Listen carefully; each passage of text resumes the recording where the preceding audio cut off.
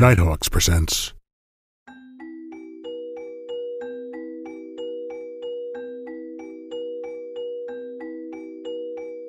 Hello everyone and welcome to Nighthawks. Today we will be talking about Ari Aster's debut film starring Toni Collette, Alex Wolff, Millie Shapiro, and Gabriel Byrne. Hereditary. Right off the bat, let's give some background of the film's conception before diving deep into the plot summary and an analysis. In today's episode, it's pretty special. I have a guest from the Hereditary subreddit on Reddit. I just wanted to have some variety and have her on the show, so make sure to stick around if you want to hear that.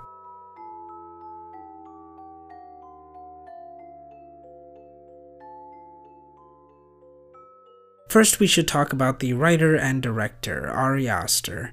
He wrote and directed 2 short films before garnering the attention of A24. The Strange Thing About the Johnsons and Munchausen are both films about families with secrets and grief. Even now, we see some similarities with H.P. Lovecraft from our last episode. The two mainly write about families hiding horrible secrets behind their home walls. The Strange Thing About the Johnsons chronicles Sidney Johnson, an African-American father who is molested by his son on regular occasions after walking in on him masturbating when he was a young boy. While making the film for his American Film Institute thesis and following film festivals in 2011, he focused on subjects that were seen as taboo, borderline unmentionable, and unfathomable, and so the concept of a son molesting his father was conceived. Munchausen follows the story of a boy who begins to pack his belongings for college. His mother, however, has a different plan and instead makes him sick until his son inevitably dies. She does this in fear of being left out of his life. And as I watched these 2 films, watching the secrets of the Johnsons being burned in the fireplace, and as the mother cried for the son that she had killed with her own 2 hands, it became clear that Ari Aster had begun his journey in cataloging and understanding how families have skeletons in their closets, demons in their minds, and burdens to set ablaze.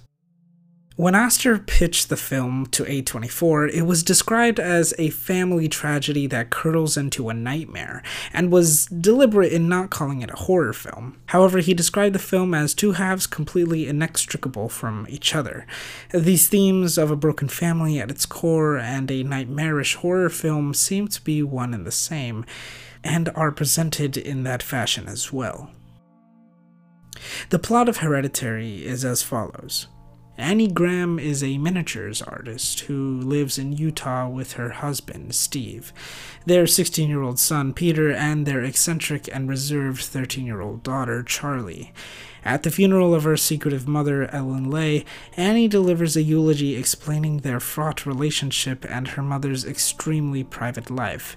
A week later, Steve is informed that Ellen's grave had been desecrated, while Annie thinks that she sees an apparition of Ellen in her workshop. At a support group for the bereaved, Annie reveals that the rest of her family suffered from mental illness that resulted in their deaths, and how Ellen was a significant figure in raising Charlie.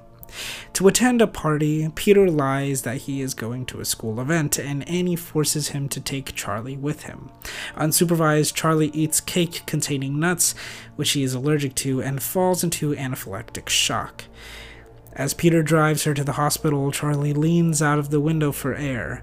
Peter swerves to avoid a dead deer, and Charlie is decapitated by a telephone pole. In shock, Peter silently drives home and leaves his sister's headless corpse in the car for her mother to discover the next morning. The family grieves following Charlie's funeral, heightening tensions between Annie and Peter, and causing Annie to behave cowardly towards Steve. Peter is plagued by Charlie's presence around the house. Annie is befriended by a support group member, Joan. Annie tells her that she used to sleepwalk and recounts an incident in which she woke up in Peter's bedroom to find herself, Peter, and Charlie covered in paint thinner with a lit match in her hand. Joan teaches Annie to perform a seance to communicate with Charlie. Annie convinces her family to attempt a seance. Objects begin to move and break, terrifying Peter, and Charlie seemingly possesses Annie until Steve douses her with water. Annie suspects that Charlie's spirit has become malevolent. She throws Charlie's sketchbook into a fireplace, but her sleeve also begins to burn. She retrieves it and heads to Joan's apartment for advice, but Joan is nowhere to be found. Annie notices that Joan's welcome mat resembles her mother's craft work. She goes through her mother's possessions and finds a photo album linking Joan to Ellen and a book with information about a demon named Payman, who wishes to inhabit the body of a male host. In the attic, Annie finds Ellen's decapitated body with a strange symbol on a wall written in blood. At school, Peter inexplicably slams his head against his desk, breaking his nose, and is brought home. Annie shows Steve her mother's body and the sketchbook. Annie then begs Steve to burn the sketchbook so that she can sacrifice herself to stop the haunting. But Steve assumes that she has gone mad, accusing her of desecrating Ellen's grave herself. When Annie throws the book into a fireplace, Steve bursts into flames and dies. An ethereal light goes into a horrid Annie, possessing her. Peter awakens to find his father's body.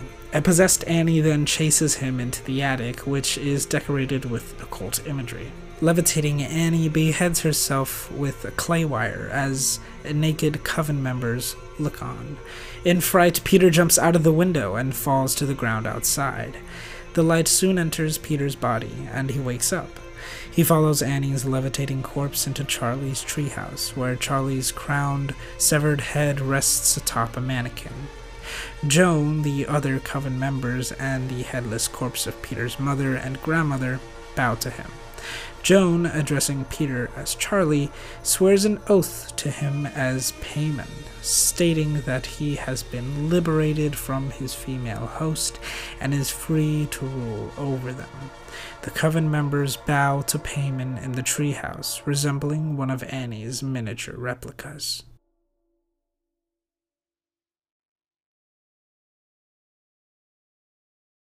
I am joined with Ashley. She is someone I met on the internet. That simple. But she has some pretty great interest in the movie Hereditary, and I thought that I wanted some variety in the show, and I wanted some other opinions. So, yeah, here's Ashley. Can you introduce yourself? Hi. Yeah, I really like Hereditary. The first time that I saw it, I really did not like it, and then I watched it again, and I started to understand what it means a lot more. It is obviously a very deep film. It's not like a typical horror movie. The biggest thing for me is that it does not have any jump scares in it, and it's a very deep film. So yeah, let's talk about that. Did you have the privilege of watching it in the movie theater, or did you watch it after? Yes, the first time I watched it, I was in the theater. Oh. It was very nice. Yeah, sadly I couldn't. I wasn't able to do that, but I do own it on DVD, so I am at least happy on that. Yeah, I think my direct response after watching it was like, I need to buy it. I need to just have it for myself. But yeah. The first time I watched it with my sister, and she hated it. And I think the biggest thing that turns people off that aren't able to look into it in a deeper light is its length. Let me look up how long it is, because I know it's a very long movie. Yeah, I think it just passes 2 hours, I think. Yeah, it's 2 hours and 7 minutes. Most horror movies are like only an hour and 20 minutes. Yeah, like the Blair Witch Project. Have you seen that movie? Yeah, of course. It's a classic. Okay, yeah. Like that movie, it's a classic horror movie, and that movie's only an hour and 40 minutes. Really? It's able to like keep you engaged. For like better for a first time viewer, I think. Like 2 hours, that's like the standard for like maybe a longer, like more in-depth movie, like Interstellar, that type of movie, like a docudrama can be longer. Yeah, that was different. Yeah. It's kind of hard for a horror movie to be that long. But this movie, I think, if you're able to read into it and understand what it's trying to say, it is still a good movie for it. Let's just kind of dive deep into kind of like an analysis of it. So on this podcast, we mainly just dive into the question, what makes a particular medium scary? What makes it horrifying? What makes it kind of just creep under your skin. And I know that this film, like you said, it isn't just a regular horror movie. It definitely has it's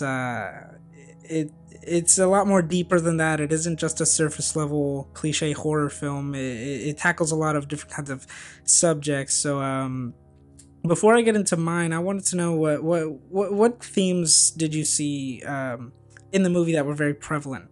In terms of the movie itself, I felt like the movie itself was talking about, like you said before, grief, family issues, but the emotion that I felt while watching it, and the thing that scared me, was the anxiety of the film. Really? I believe, like, later in the movie when, kind of when the whole, I mean, spoilers obviously, but kind of when the whole house has gone to shit, and Peter is the only one left that is, like, not gone insane. Yeah. Or not possessed, I guess.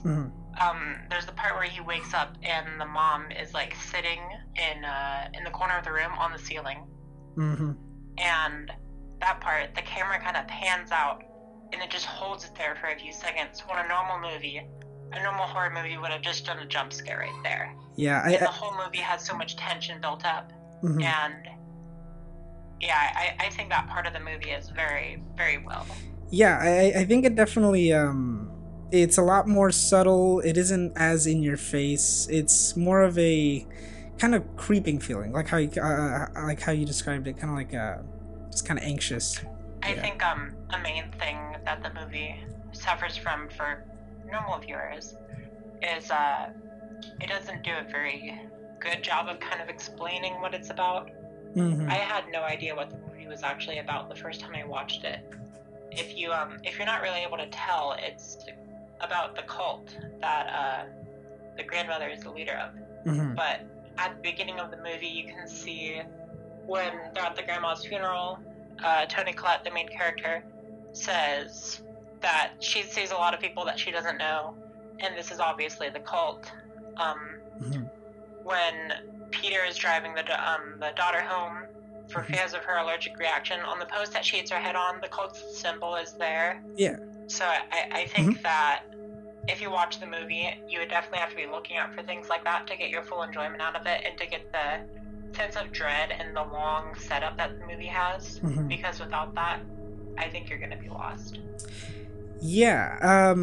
Speaking on the whole the cult kind of being a whole part of this, I also wanted to touch on the theme that it has on free will. I think that it's definitely touched upon, and if anything, it's kind of the whole kind of thesis at the very end of the film is this movie any more or less tragic, knowing that their actions may or may not have just been not theirs at all? It might have just been completely under the control of the cult, or maybe they actually just kind of fell into the hands of the cult rather than them just not having control over that. And I feel like on this podcast we talk a lot about that loss of control, or feeling that you just don't have control over your own emotions or your own actions. I feel like this film definitely does get into that a little bit. Yeah, I think the film does a really good job of that feeling. I kind of think that they do have free will, but the cult obviously set up things to be in the way.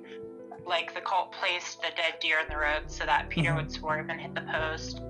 The cult was the one that supplied the peanuts at the party so that she would have the allergic reaction. I mean, of course, the whole thing is the grandmother dying and how they're very distant from her, and so they don't really feel that kind of shockwave of grief, or that shockwave that usually goes through a family after a loss.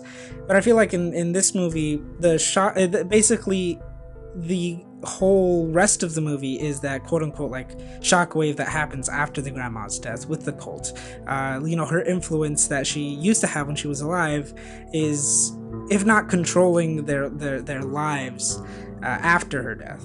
Oh yeah, I believe the main character, Toni Collette, even mentions that their grandmother is dead and she's still controlling their lives. And yeah, I feel like sometimes it is like that though.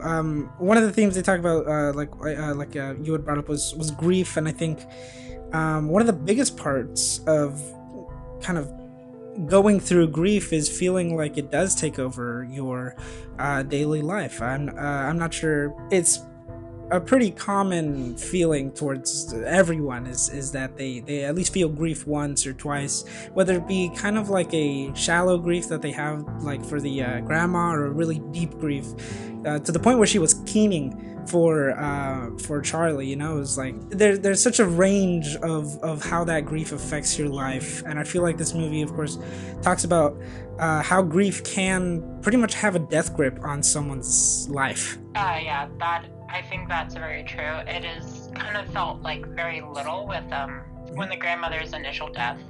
Like Toni Collette talks about, you know, not feeling normal, but feeling normal, feeling like she's supposed to feel something. Yeah. But she can't. When Charlie's death happens, that when she feels a loss of control from her life, and, you know, not being able to handle anything anymore. She even gets to the point where the character that introduces her into summoning the demon Paimon, or Louis, Louis. Yeah. The grief that is caused by Charlie's death, and her not being able to live her normal life, not being able to use her escape of making the miniatures, like we see in the movie. Toni Collette is making their daughter into a miniature when she died, because that's how she copes with things. And she runs out of art supplies, so she gets to go get more, because she needs that to grieve. And then that's how she runs into Joan, and then that kind of kicks off the events of the possession part of the movie. I never even noticed that. That's actually, wow. All right, wow. That's I didn't even pick up on that. That puts a lot of things into a different kind of perspective there. Yeah, like I said, this movie is very, very deep, which is probably why I didn't like it so much, because when I saw it originally, I was expecting like a scary movie. But Yeah. I mean, this movie it has a few scenes that like actually give me shivers, but I think it's more of a thriller than a scary movie. Yeah. But I mean, it's obviously still horror. I think my initial response while watching it, I knew it was like a scary, kind of very eerie movie, and knowing, kind of watching a bunch of other A24 films, kind of watching it, assuming that it was going to be something that I knew was going to affect me. It wasn't until the half-hour mark, when Charlie's head gets brutally decapitated by a pole, that my view of the whole movie completely changed, and for the rest of like the hour and a half, I had no idea what direction the film was gonna go in. Yeah, and I want to go back to talking about the horror in the movie and how it's not very present. A few scenes that come to mind that like directly scared me was when Peter was in the attic and you heard the banging on it, and you think it's her gonna be on the ladder, but it's her attached to the ceiling, banging her head in on the attic stairwell door. Yeah. And that really shocks you. Also, when Peter's mom, Toni Collette, is hanging from the attic, and she starts using a clay cutter to cut her neck and decapitate herself. That's another really good horror scene in the movie. And that scene actually directs to the ending of the movie, where they have to decapitate the host for Paimon to possess it. Yeah, I another thing that I didn't notice until I'd read it was the crown that they give Peter, I guess Paimon at the end, was actually made from Charlie's body's skin. I didn't even know that, and just kind of imagining this whole family. I mean, they all kind of have this big role in the treehouse. You know, there's the grandma and then Annie, both decapitated. So I feel like that is also a visualization of the fear that Annie had, which was kind of becoming like her mother. She didn't want that. She very much distanced herself from her mom, even from the family. But at the end of the story, she basically became the biggest help in getting them what they wanted. The movie definitely it's a very abrupt ending. And the ending part of the movie is it's Peter waking up, getting chased out the house, and then he kills himself, and he's possessed, and then the movie ends. It's very abrupt. It's not like, I think it's an issue of the Blair Witch, is that 40 minutes of the movie is them staring at a camera going, oh, I'm so scared, when Hereditary is able to do all that in 15 minutes. Yeah. And that entire scene, when he's going through the house, is filled with a lot of really good horror scenes that are just pure creepiness. Like when the naked cult members are just sitting in the shadows. You can barely see them, and they're just sitting there watching Peter. And he can't do anything about it, and they know his fate, but he doesn't. He's just so scared and terrified, and he's just trying to survive, but they know what's going to happen to him. And you expect that. That's also another message of the movie, is that how Charlie, the daughter, was the firstborn, and they needed a male body to possess. Yeah. And then they had the son, Peter, and that also is reflected in the movie, where the whole movie are with the female main character, and then at the end it switches to the male character, because that's what Paimon needs to possess, is the male body. Yeah. But it does a very good job of being different, because in most horror movies, either everybody dies at once or one character makes it out alive. And this movie does a very good job of making you think that Peter is about to live, but he does not. I think the biggest way that grief transforms the movie is just the surprisals of it. With, like you said, I think Charlie's death is just completely unexpected. Unfortunately, I was spoiled on that when I first saw the movie. But I imagine someone that hadn't seen the movie before and was just watching. You think they're going to be going to the hospital to get a shot or something, or to get helped, but she's just killed when she is presented as the main character of the movie previously. Oh yeah. And that just really changes what you're thinking and how the movie was going to be, how the movie is shown to you. And I want to branch off into another topic. The music in that scene is really good. Yes, I think the music throughout the whole movie is really good. An issue that a lot of horror movies fall into is having the music orchestrate the entire scare. I don't know if you're into video games, but there's a scary game called Outlast, and in that game, when you get grabbed by the creatures or whatever, it plays an extremely loud string of music, and if you take that away, it's not scary at all. And Hereditary does not really fall into that issue. Its music more of assists the scene and doesn't direct it. It's not like loud blaring music. It's low, long strings that terrify you and make you feel the presence of the spirits. The last shot of the movie by the treehouse, the music in that scene is just beautiful. It really does complement the atmosphere of the movie. Very much iconic at this point, I think. Are you familiar with Colin Stetson? He's the guy that does the music in it. With his other music? Hereditary, Blue Caprice. I'm trying to see, because I'm very into movie scores. So no, you're fine. Oh, yeah, he's in Red Dead. Yeah. He's Red Dead 2. Yeah. Oh, now that I think about it, yeah, I could definitely tell that. Yeah. I've been a fan of his for a while, until when I saw the movie, it wasn't until the credits when I saw his name when I realized that it was him doing the music, and I kind of appreciated the film so much more.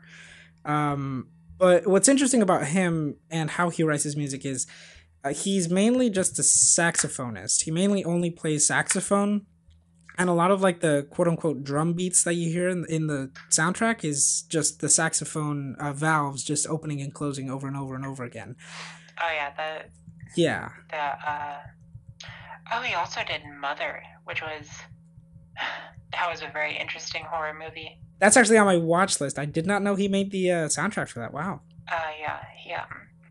It says he's credited in it. It doesn't. I don't know if it's full. So okay. Man, really off topic, but No, you're fine. I just cannot stand that movie. It is so over the top for me. Really? I think Hereditary does a much better job of having a more subtle, a larger message. Okay. Than that one does. Really? Okay. Interesting. I'll definitely. Back on the topic with the music of Hereditary. It's very, very good at assisting the scenes and helping you understand what's going on in the movie and when it's happening. Like when Peter is getting stalked through the house at the end of the movie. I could be dead wrong, but I don't think there's any music there. And so it goes from a scary, silence, zoomed in, scary experience with no music, just him trying to survive.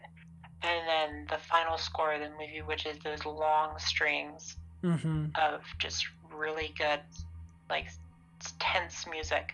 Oh yeah. And just the music in this film is just really good. I actually listened to it. The soundtrack, I just listened to it casually. Yeah, same. And it really, every time you listen to it, it brings you back into the movie, and it gives you the tense and anxiety of the film. Yeah. And so I think it definitely, the music in this movie definitely helps out a lot. Oh yeah, I definitely think that if it's one of those films that if the music was removed from it, it would very, like how you said, it would be very much a different film atmospherically. You know, like the music is, especially in the end, it's very majestic, very royal. You know. Oh yeah, it's very like royal and heavenly, and it feels like a cult is summoning a demon. That's what it feels like. Yeah. Yeah. Have you ever seen John Carpenter's The Thing? Oh yes. Oh my God, that is the music in that movie also feels very similar, where it's like got this deep, oncoming atmosphere of like anxiety and horror. Like in the beginning of the movie, The Thing, it's just got those dun dun. It's just got that, which is to symbolize a heartbeat of the thing being alive. Yeah. And I think that relates to Hereditary, how at the end, it's just this royal, like you said, royal heavenly music that just symbolizes that the task the cult has been trying to complete is now finally done. Yeah, it's almost like it's. When I hear heavenly, I always think of angels, and when I always think of angels, I always think of Lovecraft. I always think of just these very undescribably, hauntingly beautiful things, and I think that's the best way to describe this music. Is just hauntingly beautiful is a great way to describe it. You're right. It is very hard to describe it, but it is hauntingly beautiful. Because if I was in my car and I heard that on the radio, I'd be like, "What the hell is that?" Yeah. But it is very, very good at just being like, "Wow, what is this?" It is good. It is something else. Orchestrating the feeling you're supposed to be feeling, and having a haunting tone yet still sounding so great and beautiful. That's my favorite part about the Hereditary soundtrack is it's scary, but it's not just loud bangs and music. It's actual music, and it's an actual orchestra. And I feel like it's also very unique to the film. I don't think any film will really have that sound in it. You know what I mean? Like, I think that's part of why revisiting this film, I enjoy it so much, is the score. Yeah. I'm a very big movie nerd. I love analyzing movies, and one of my favorite things to do is analyze the music in them. Because I feel like a lot of normal people don't even really acknowledge the music that's happening. Yeah. Like you said, you've seen Interstellar, right? Oh yes, I love the soundtrack to Interstellar. I love it. So when they're on the water planet and you hear the ticking, that ticking is actually a day passing on Earth. Oh, really? So that, like, you don't even realize it, but that ticking gives a feeling of anxiety. Oh yeah. It does sound like a counter, so you know what, like, something's about to happen. Yeah, like, and you also know it's like this is a very time-sensitive planet, so every second that passes, you're like, tension's a really good way to describe it, and the Hereditary soundtrack definitely has tension. Yeah, and that is a very big part of the soundtrack is tension. I think a part of the soundtrack as well, like kind of in the end, is that kind of very kind of royal, like very slow kind of clarinets, saxophones coming in. It's very slow, but it still builds that tension, and I feel like it's a very difficult task to do, and I feel like they did that so well, where it's such a short scene, and with such a short song, somehow rose the tension from almost like a 100 and then went to 200. I think the part that's most interesting is that scene at the end. I want to hear your guess. How long do you think that scene is at the end with that music, with that royal music you said? I think it's like 5 minutes at least, like of the whole movie. 5 minutes? Yeah. Here's the thing. It's 55 seconds, but it feels so long because of how haunting and creepy the music is. Wow. And it's able to do all that emotion within 55 seconds. It's great. That's insane. That is really insane. Well, I definitely give the filmmakers props. I could definitely tell that this is a movie that was made with so much care and so much precision. Earlier in the podcast, you brought up A24 films. Is this an A24 film? Yes, actually, yeah. Or I didn't know that. Okay. Mm-hmm. I've tried watching other movies. I tried to watch The Lighthouse, and while I was able to appreciate it, it just kind of went right over my head. I didn't really get it. Really? But this movie is definitely way better at giving a message. Yeah, I think The Lighthouse is more of kind of a. I mean, from what I've heard from reviews, I haven't seen it yet. It is on my watch list, and I really do want to watch it. It's been on my watch list for like forever, but from what I've heard, it's almost like its own genre without being too much of a horror or too much of a, because there's a lot of comedic I mean, and The stuff. Lighthouse is definitely not a horror movie. Yeah. It's a dark thriller. Really? Okay. Yeah, I think that's something that somebody might not pick up on their first viewing. I definitely did it, but just how important the aspects of family are and how much the family impacts the movie. I don't know how I saw it, given that the title is even called Hereditary, which is a family-based word. Yeah. But yeah, the feelings of family is very strong here. Mm-hmm. Like I said, you don't really get a feeling of who the main character is, and that's because there really isn't one. Mm-hmm. Everybody is like focused on, and they all have their own plot. Mm-hmm. The only character I'd say that isn't directly involved is the dad.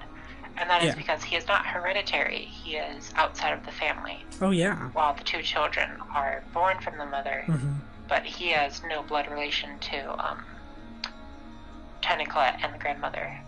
Yeah, that is true. I like that.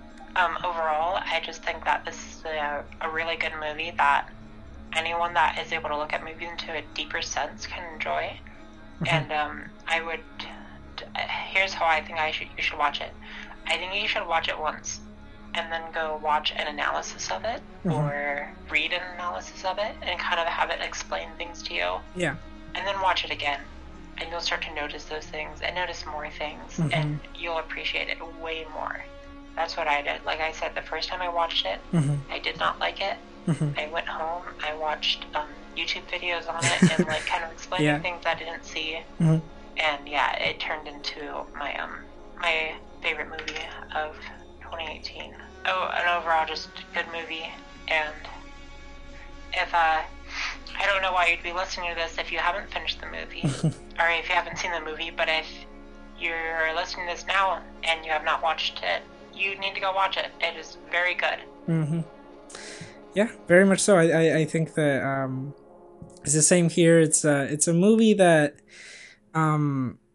I feel like is very personal to anyone. Maybe not the first, but maybe the second or the third time they watch it. I feel like the more they watch it, the more they not only appreciate the film, but also some parts that they might not have thought were scary kind of show their true colors and kind of also become a lot more scarier because they're paying attention to stuff like the music, or because they're paying attention to the stuff like how the shots are made, or the acting in particular and the writing. I think it's a movie with lots and lots of layers, and I think as his first theatrical debut, oh my god, it was what I think horror should aspire to be.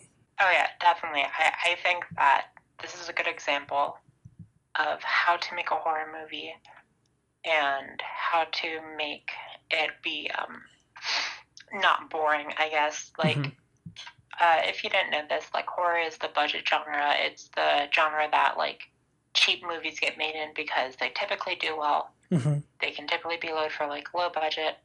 Like, that's why Paranormal blew up. Paranormal Activity blew up. It was made for, like, $30. Yeah. And pulled in millions. And then that sparked this whole thing of making cheap horror movies. And A24 does that really well. The Lighthouse had a low budget. I mentioned Hereditary was pretty big. It seems like it would be. Yeah, it seemed a little bigger, I think. But yeah, this movie definitely stands out from horror. If you're one of those people, there's a lot of people who just straight up don't watch horror movies, whether it be they don't enjoy it or they get scared. I think that you need to watch this. It's not like other horror movies. It's worth it. If you haven't seen it and you like deeper films, then go watch it. That's all I can say. I can't say any more without spoiling it, which we already have. Yeah. But if you skip to the end to just hear like our closing thoughts, then yeah, just go watch the movie. Yeah. All right. Thank you so much. Have a good night. Films are reflections of real life. And I think that if you watch a horror movie and realize that the people you are watching are much like yourself, you would feel uneasy. There's that intimacy broken there. The keening of Annie might remind you of your mother's death, the death of your own daughter. Peter standing idly by might haunt you because you stood there and did nothing while your mother cried in her room, screaming about how she just wants to die. You might feel like Steve, waiting until everything goes away, wanting everything to resolve itself, hoping that your fears go away, but they don't, and they won't. They'll kill you instead. I think that this film effortlessly shows the underbelly of our family that we're afraid to discuss and talk about, as the rest of his filmography will show and has shown over the past few years. As long as Ari Aster keeps touching those subjects that make us uncomfortable and shed them in a human light, he will continue to be a Goliath in the film industry. Now, the discussion is not over yet. Make sure to listen to part 2 next week right here. We will be discussing Midsommar and connecting the two films. That was my analysis on the themes of Hereditary and why it is such a terrifying movie. If you like this episode of Nighthawks, make sure to follow us on Spotify and to subscribe to our YouTube channel. Good night, Nighthawks, and make sure you read something that'll keep you up at night.